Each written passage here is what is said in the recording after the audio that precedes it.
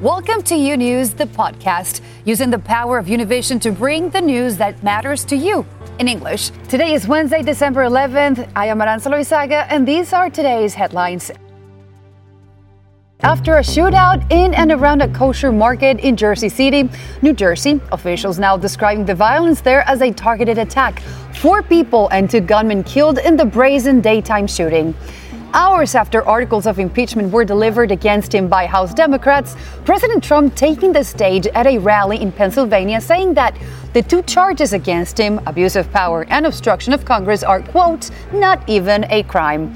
And the Justice Department's Inspector General testifying to Congress today, saying there was no evidence of political bias in the Russia probe, a claim first made by President Trump and his supporters. This and much more today on You News, recorded live from our newsroom in Miami.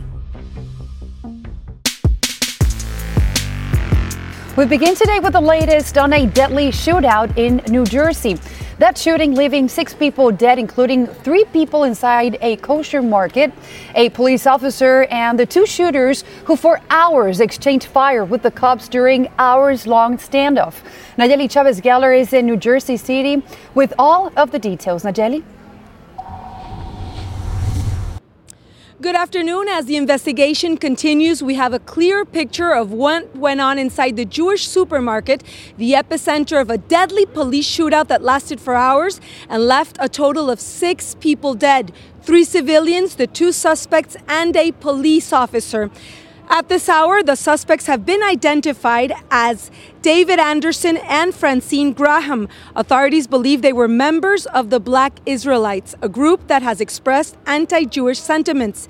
The incident is being investigated as a case of domestic terrorism, and authorities believe that the Jewish store was targeted. Amongst the 3 other victims inside the store, one of them was an immigrant from Ecuador.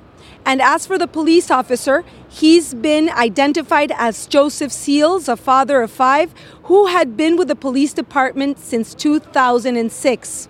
However, in spite of all these tragic losses, the focus right now is on the investigation of the shootout that started out in a cemetery located half a mile away from the grocery. Detective Seals was apparently questioning the suspects for a homicide that had occurred over the weekend and got shot. The men then got away in a rented vehicle and entered the kosher grocery and began firing, turning the neighborhood into a war zone with shots lasting for nearly 4 hours. 46 schools were on lockdown. It's important to mention that 2 other police officers were also wounded. They have been released from the hospital, and that there's a survivor that was inside the grocery store. This person is currently being questioned by police officers. At the moment, this is all the information I have from Jersey City, New Jersey. Now, back to you at the studio. Thank you, Nayeli, for that report. Meanwhile, today, President Trump signed an executive order to interpret Judaism as a nationality and not just as a religion. The White House thinks the move will help to combat what they see as anti-Semitism on college campuses. But the order would also allow Trump to take further steps to combat anti-Israel sentiments and divestment movements on college campuses by requiring colleges and universities to treat those movements as discriminatory. According to the 1964 Civil Rights Act, the Department of Education can withhold federal funding from any college or university that discriminates based on color, race, or national origin.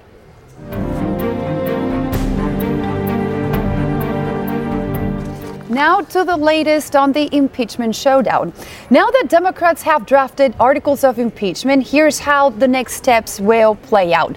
The House Judiciary Committee will vote to approve them, then the full House will vote on them. That vote is expected to take place before Christmas. If the House votes to impeach, then the Senate will hold a trial presided over by Chief Justice John Roberts. It takes 2/3 of the Senate, or 67 votes, to convict and remove a president from office. At a raucous rally in Pennsylvania last night, President Trump attacked Democrats for the charges leveled against him. They're impeaching me, and there are no crimes. This has to be a first in history. They're impeaching me. You know why? Because they want to win an election, and that's the only way they can do it. But Democrats insist Trump committed high crimes and misdemeanors. It's only the 4th time in American history it has come to this. We must be clear. No one, not even the president, is above the law. House Judiciary Committee Chairman Gerald Nadler unveiled 2 articles of impeachment. The first, abuse of power. Trump solicited interference of a foreign government, Ukraine, to influence the 2020 United States presidential election to his advantage. The second charge, obstruction of Congress. The unprecedented, categorical, and indiscriminate defiance of subpoenas and request for testimony without lawful cause or excuse. Our president holds the ultimate public trust. When he betrays that trust and puts himself before a country, he endangers the Constitution, he endangers our democracy, and he endangers our national security. Republicans defending Trump to the hilt. The Democrats called those who supported Donald Trump deplorables. And now they're trying to disqualify their votes. Democrats still cannot get over the fact that the president won the election and they lost. But Democrats say if they don't act now, they allow Trump to jeopardize the integrity of the next election. If we did not hold him accountable, he would continue to undermine our election. Nothing less is at stake than the central point of our democracy, a free and fair election. Meanwhile, in the Senate, the Judiciary Committee grilling the Justice Department's Inspector General about his report into the FBI's investigation of the Trump campaign and the Russia probe. Lorraine Cáceres has been monitoring this hearing, and she joins us with the latest information. Lorraine. Well, Aranza, Michael Horowitz standing by his findings that the investigation was not political and the FBI did have a valid reason for opening it, but admitting that there were mistakes made and the FBI withheld crucial information from the court that approves their surveillance of an individual. Justice Department's Inspector General Michael Horowitz appearing today before the Senate Judiciary Committee. Our team conducted over 170 interviews involving more than 100 witnesses. After the release of his long-awaited report concluding that the FBI was justified in opening an investigation into the Trump campaign and Russia's influence on the 2016 election. On Tuesday, the Attorney General, William Barr, disputing the findings, telling MSNBC the FBI acted in bad faith. The president's administration has been dominated by this investigation into what turns out to be completely baseless.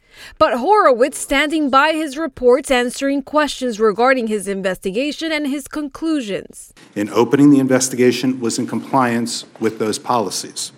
Nevertheless, saying he and his team identified several irregularities with the process, specifically related to the special court that approves wiretaps under the Foreign Intelligence Surveillance Act, or FISA, a law that is typically used to target foreign spies and terrorists, adding the FBI was advised of possible inaccuracies with Steele's dossier, but the FBI never shared that information with the court.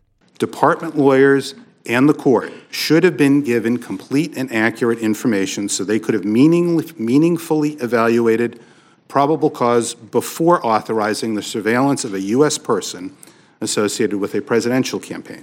The committee chair airing his grievances and worries that Carter Page from the Trump campaign continued to be surveilled, despite no concluding evidence proved he was a Russian spy.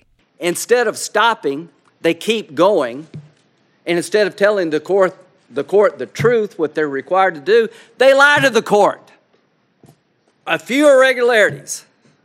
How would you like this to happen in your life? Senator Lindsey Graham urged an audit of the FISA system and the process of how to start a counterintelligence investigation, saying that not doing so is a threat to not only politicians in the future, but also civilians. Back to you, Aranza. Lorraine, thank you very much. And for more on the Inspector General's testimony, let's go to Stephen Harper. He is an attorney and author. Thank you for joining us, Steve. Thanks for having me on. Happy to be here. Thank you. So you've been keeping a comprehensive timeline of the Trump-Russia investigation for the website justsecurity.org. What stands out for you from the IG's report and today's hearings as well? Well, there are three things that I think are really important. One, what's happening today with Horowitz has zero to do with the articles of impeachment against Donald Trump. What they're complaining about, what Republicans are complaining about with respect to the Horowitz report, has to do with the origins of the investigation. That is, were they valid? And it has to do with the subsequent warrant that was obtained to surveil Carter Page. So that's the first point. It's got nothing to do with impeachment. Number two, on the critical question of whether there was an adequate basis for the FBI to open a counterintelligence investigation in the first place back in July of 2016, Horowitz found the answer was yes. And he also found that there was no political bias or improper motive that went into those decisions. On the third issue, and this is a completely separate issue, the surveillance warrant relating to Carter Page wasn't even issued until 3 months later, and it wasn't issued until after Carter Page had left the Trump campaign. So picking up on something that you just said, Horowitz's report found the start of the FBI Russia probe was legally justified and unbiased, but cites significant errors in surveillance warrants. Can you elaborate on those errors? Sure. What he was essentially saying was that there are different specific procedures and protocols that the FBI should follow before you get a warrant from a very special court, which is what the FISA court is, authorizing electronic surveillance. And in this case, there were problems that Horowitz identified relating to errors and omissions, some of which related to whether there was reliable information in what's referred to as the Steele dossier, and whether those errors were subsequently corrected, because there was an initial warrant and then there were 3 subsequent renewals. And one of the concerns is that there were errors arguably or insufficient analysis, if you will, going into the initial warrant, and that some of those were perpetuated in subsequent warrants. So, Mr. Harper. I'm sorry. No, go ahead. I was just going to say, and he makes a legitimate point, which is that whenever you have the government trying to get a warrant to listen to people's phone conversations, you better make sure that if you're the government, that you dot all the I's and cross all the T's, because we don't want to be interfering with personal privacy rights. But the really critical point is that it has nothing to do with, again, impeachment, and it has nothing to do with whether the opening of the counterintelligence investigation in the first place was proper, justified, and everything else. And that's why, in your earlier report, you referred to Bill Barr. That's why Bill Barr is out trying to lay some mattresses for the proposition that maybe there's still something here, when in fact, at least to this point, Horowitz has found there's absolutely nothing there at all in terms of what Trump has been complaining about and claiming for the last couple of years. And they keep on using the word spying instead of surveilling, right? So I have a question. Is this a pattern for the Trump administration, attacking the investigators when the outcome doesn't fit the president's narrative, like what Barr did, for instance? Oh, sure. I mean, that's what's been happening from the very beginning. From the moment that Special Counsel Mueller was appointed, Trump has been looking for ways to attack him. There were frivolous objections relating to his alleged conflicts regarding a Trump country club that he resigned from.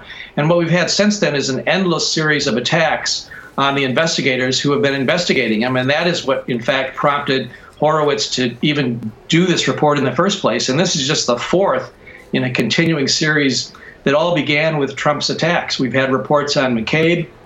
We've had reports from the Inspector General on this famous text messages between, and we saw him again in the hearing with Lindsey Graham, between Lisa Page and Peter Strzok. And we saw it with respect to Comey. These are all the result of a persistent effort that Trump has become a Trump theme, which is attack the investigators because he doesn't like what they're investigating. Well, thank you so much for this wonderful conversation, Stephen Harper, author and also attorney. We'll see you next time. Thanks. Happy to do it. Thank you. So despite the announcement of articles of impeachment against President Trump, Democratic leaders and the White House were able to agree on the USMCA trade deal Tuesday. This comes after, U.S., Canada, and Mexico trade negotiators signed a modified version of NAFTA at the ceremony in Mexico City. Janet Rodriguez has all the details. Janet?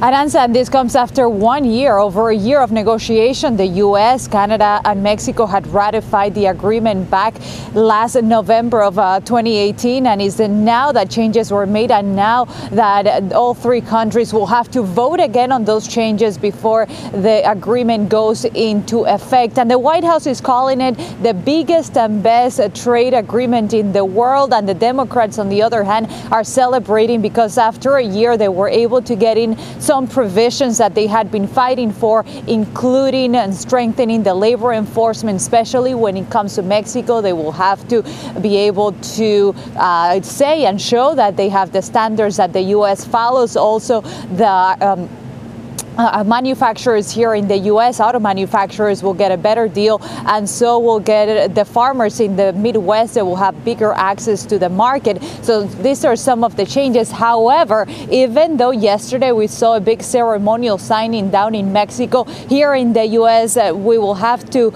wait just a little longer for the agreement to be ratified in the Senate. That will not be done probably until February. Here is why.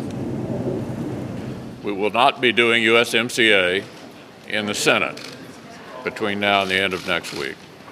That'll have to come up, in all likelihood, right after the trial is finished in the Senate. And we'll be working with the House to make sure that the various time requirements are met. From my perspective, it's not as good as I had hoped, but we'll have to take a look at the whole package. Not as good as he had hoped, saying McConnell, basically distancing himself from what the White House had to say, that this was the biggest and best deal that they could ever get. He knows that the Republicans had to give some concessions to the Democrats when it comes to the deal. And now we have to wait until next year. Mexico and Canada also have to have their Congresses ratify the new agreement before all of them sign together once again. And the president here at the White House signs one last time, and the agreement could go into effect possibly in March. Back to you. Janet, thank you very much. House Speaker Nancy Pelosi said this was a victory for U.S. workers. I really appreciate it, Janet.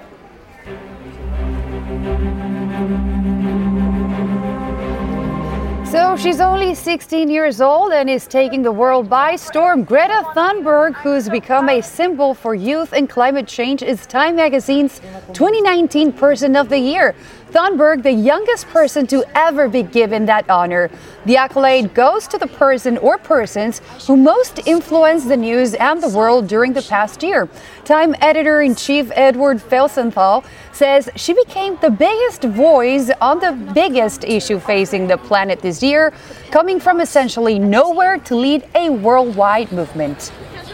And continuing her mission to get governments and citizens the world over wake up to the disaster looming because of man-made carbon release. At today's UN climate session in Madrid, Thunberg emphasized that in global climate change discourse, the science is still being ignored and that it is vital to keep warming temperatures below 1.5 degrees Celsius. She highlighted that even at 1 degree, people are dying from the climate crisis. Let's listen.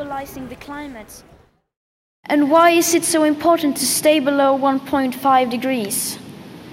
Because even at 1 degree, people are dying from the climate crisis. Because that is what the United Science calls for, to avoid destabilizing the climate, so that we have the best possible chance to avoid setting off irreversible chain reactions, such as melting glaciers, polar ice, and thawing Arctic permafrost. Every fraction of a degree matters. So Thunberg also said that businesses and political leaders are misleading the public by holding negotiations that are not leading to real action against warming temperatures. And echoing Thunberg's statements, a new report says rising temperatures and shrinking snow and ice cover in the Arctic are endangering habitats, fisheries, and local cultures. According to findings released Tuesday by the National Oceanic and Atmospheric Administration, the Arctic region is warming more than twice as fast as the rest of the planet. The past 2 years saw record low levels of sea ice floating on the Bering Sea during winter. And it's being called the Blue New Deal. That's what Democratic presidential candidate Elizabeth Warren is calling her new plan to address climate change and pollution in the world's oceans. Warren wants to phase out existing offshore drilling and fast-track permits for offshore renewable energy. The senator from Massachusetts has released several other plans to fight climate change. In September, she called for 100% clean energy. And big-name celebrities and politicians such as Cher and former Vice President Joe Biden have jumped into an online Twitter frenzy, kicked off after Houston Police Chief Art Acevedo made remarks critical of the gun lobby and legislators for failing to act on gun control. And as Pedro Rojas explains, the sparks began to fly during an Acevedo press conference following the fatal shooting of one of his officers. The Senate and Mitch McConnell. The chief of the Houston Police Department, Art Acevedo, is in the middle of a controversy after openly criticizing both Republican senators from Texas for what he considered to be lack of action to pass gun control. His remarks were made while authorities were transporting from the morgue the body of Sergeant Christopher Brewster, who was killed over the weekend when responding to a domestic violence call. Make up your minds. Whose side are you on? Gun manufacturers, the gun lobby, or the children that are getting gunned down in this country every single day? The chief was referring to the slow process to approve the Violence Against Women's Act. The suspect who shot the officer is 25-year-old Arturo Solis, who has a long criminal record and was carrying 2 weapons. Meanwhile, the Houston Police Officers Union has condemned the words of Acevedo and described them as offensive and inappropriate. Senator Ted Cruz issued the following statement. It is unfortunate that the chief of police of Houston, it seems, more focused on trying to advance his own political ambitions than on supporting the brave men and women of HPD. The fact is that the killer was a criminal whom federal law already prohibited from having a gun, instead of playing politics with tragedy. You brag about every piece of legislation you care about. Start caring about cops, children, and women and everyday gun violence. The father of the alleged killer revealed that his son has suffered mental illness since his childhood. I took him to his psychiatric appointments when he was a child and provided him with medicine. But as an adult, he stopped taking his meds, Roberto Solis says. The viewing of the body of Sergeant Christopher Brewster is scheduled for today, Wednesday, and the funeral service will take place on Thursday. Chief Acevedo also says that he wouldn't mind losing his job for his remarks and also questioned Republican Senate Leader Mitch McConnell and the National Rifle Association. In McAllen, Texas, Pedro Rojas, UNews. On Tuesday, the Trump administration finalized its ban on U.S. commercial flights to 9 separate Cuban destinations, leaving flights to Havana as the only option for those looking to travel to the embattled island. The U.S. government says the ban is in retaliation for the Cuban government's support of Venezuela's Nicolás Maduro. There is no end date on the Trump-imposed ban, and critics say this will only hurt Cuban people on both sides of the Florida Straits, as Cuba continues to grapple with an economic crisis brought on in part by U.S. sanctions. In Colombia, tensions spilled over the streets of Bogota on Tuesday as protesters faced off with riot police during a march to mark Human Rights Day. Police used tear gas to disperse protesters who stood firm against armored vehicles. It was the latest demonstration after weeks of protests against the government of Iván Duque, putting pressure on Duque's proposed tax reform, which lowers duties on businesses but puts other citizens at risk, according to the protesters. And in Chile, a demonstration to mark Human Rights Day left police once again facing off with protesters on the streets of Santiago on Tuesday. Police responded with tear gas and water cannons as protesters threw rocks at the officers. The unrest originally began over hike in metro fares, and at times the protest unraveled into violent confrontations, looting and arson as well. But demonstrators say for the most part their movement has been peaceful as they push for efforts to reduce inequality in the country. Meanwhile, almost 40 people remain missing after a Chilean military plane disappeared en route to Antarctica.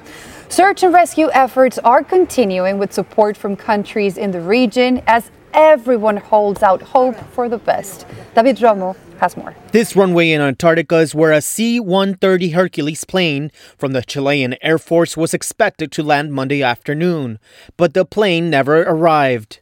After an hour and 20 minutes, the control tower lost contact with the pilot and alarms went off at the Punta Arenas base in southern Chile. Bueno, siendo ya las 00:41 minutos, hemos decretado por procedimiento de TEFA. ¿Qué significa esta condición? That means that the plane already ran out of fuel and had to make an emergency landing or some other action due to the lack of fuel. 38 people were on board, 32 from the Air Force, 3 from the Army, and 3 civilians. One of them was Ignacio Parada, a civil engineer student from the University of Magallanes, who was the first student to reach the Antarctica on a trip endorsed by the Chilean Armed Forces. The plane had supposedly fallen into one of the most difficult sailing areas in the Strait of Magallanes. For this aeronautical expert, the possibility of an emergency landing at sea is not unlikely. We have to take into account that there were 5-meter-high waves. Therefore, it's a difficult situation. It's very risky, but that plane is designed to withstand such conditions. Certainly, there is a possibility. For the crew's relatives, the search has been painful. I thank all my neighbors for their concern, and especially the Air Force, that is doing everything humanly possible to find him, alive or not. They are doing everything possible. Brazilian, Argentinian, and Uruguayan planes joined the 2 F-5 planes from the Chilean Air Force that are searching the waters. Chilean President Sebastián Piñera suspended his trip to Argentina's presidential inauguration and is leading the search and rescue efforts from the capital in Santiago. Reporting by Alejandro Chavez, this is David Romo, U News. More of U News after this short break. Imagine a daily newscast that speaks to you about your world in plain English. Each weekday, we partner with Hispanic America's most trusted news source to bring you the stories from home and abroad that matter to you. They don't know when they're going to be able to go back to work. Victims also from Mexico and this mass shooting. Officials in and out of the residence. We're going to continue fighting. U News covers the news of your world and makes it easy to understand. Your news, your world, U News on Fusion. Welcome back to U News. And we are back. Listen to this. Employees at one of the largest commercial real estate firms in the Northeast recently got a huge surprise. Some very generous bonuses. Nearly 200 employees will share $10 million that average out to about $50,000 per employee. Workers were overwhelmed when they saw their checks. St. John Properties founder and chairman Edward St. John made the announcement at the annual holiday celebration in Baltimore on Sunday. And now we head to Iowa, a state in need of thousands of substitute teachers. And the story of one man who turned to his local library for support to fulfill his dream of one day occupying one of those classroom positions. Marita Morangi has more. It's a lengthy process, becomes a substitute teacher. For Walthall Odom, the library has been his second home. I'm telling the truth. I'm telling the truth. He spends months at a desk with one big goal in mind, to become a substitute teacher. And it's not a job, it's like a lifestyle. And I just love helping people, kids, and just assisting and seeing what impact I can have on their lives, just like people impacted my life to get there. According to the National Education Association, Iowa has a little more than 9,000 substitutes across the state. It's the highest those numbers have been, but compared to 33,000 teachers, there's still a need for more. That's why I went into it. At first, I didn't know there was a greater need of becoming a substitute teacher, but as I got into it and researched it, I saw that there was a great need of being a substitute teacher and also being a teacher. But last week, Odom got some good news. I want to show this. This is my badge. I'm official central substitute teacher. Gave me my license. Watching just someone be able to meet a goal that they're trying to meet or get a job, all those things are thrilling for us. That's what libraries are all about. The North Liberty Community Library has been pushing to help people get jobs, and Odom noticed how the staff went above and beyond to accommodate him. Most of the time you can't use a computer for an hour. They let me use their computers for 4, 5, 6 hours at a time. And now that he's certified to teach, Odom considers his dream job a chance to keep helping others. We have people Skyping interviews in the meeting rooms, people doing career development, meeting to start businesses. I think the last part of my life, I would like to serve other people in the nursing and teaching. So what I would say to other people, don't give up on your dreams. Mariti Murungi, U News. Thanks for listening to U News, the podcast. Don't forget to follow U News on Instagram, Twitter, and Facebook. And if you haven't yet, go to Apple Podcast and subscribe, rate, and review. And join us tomorrow for a new episode. Until then.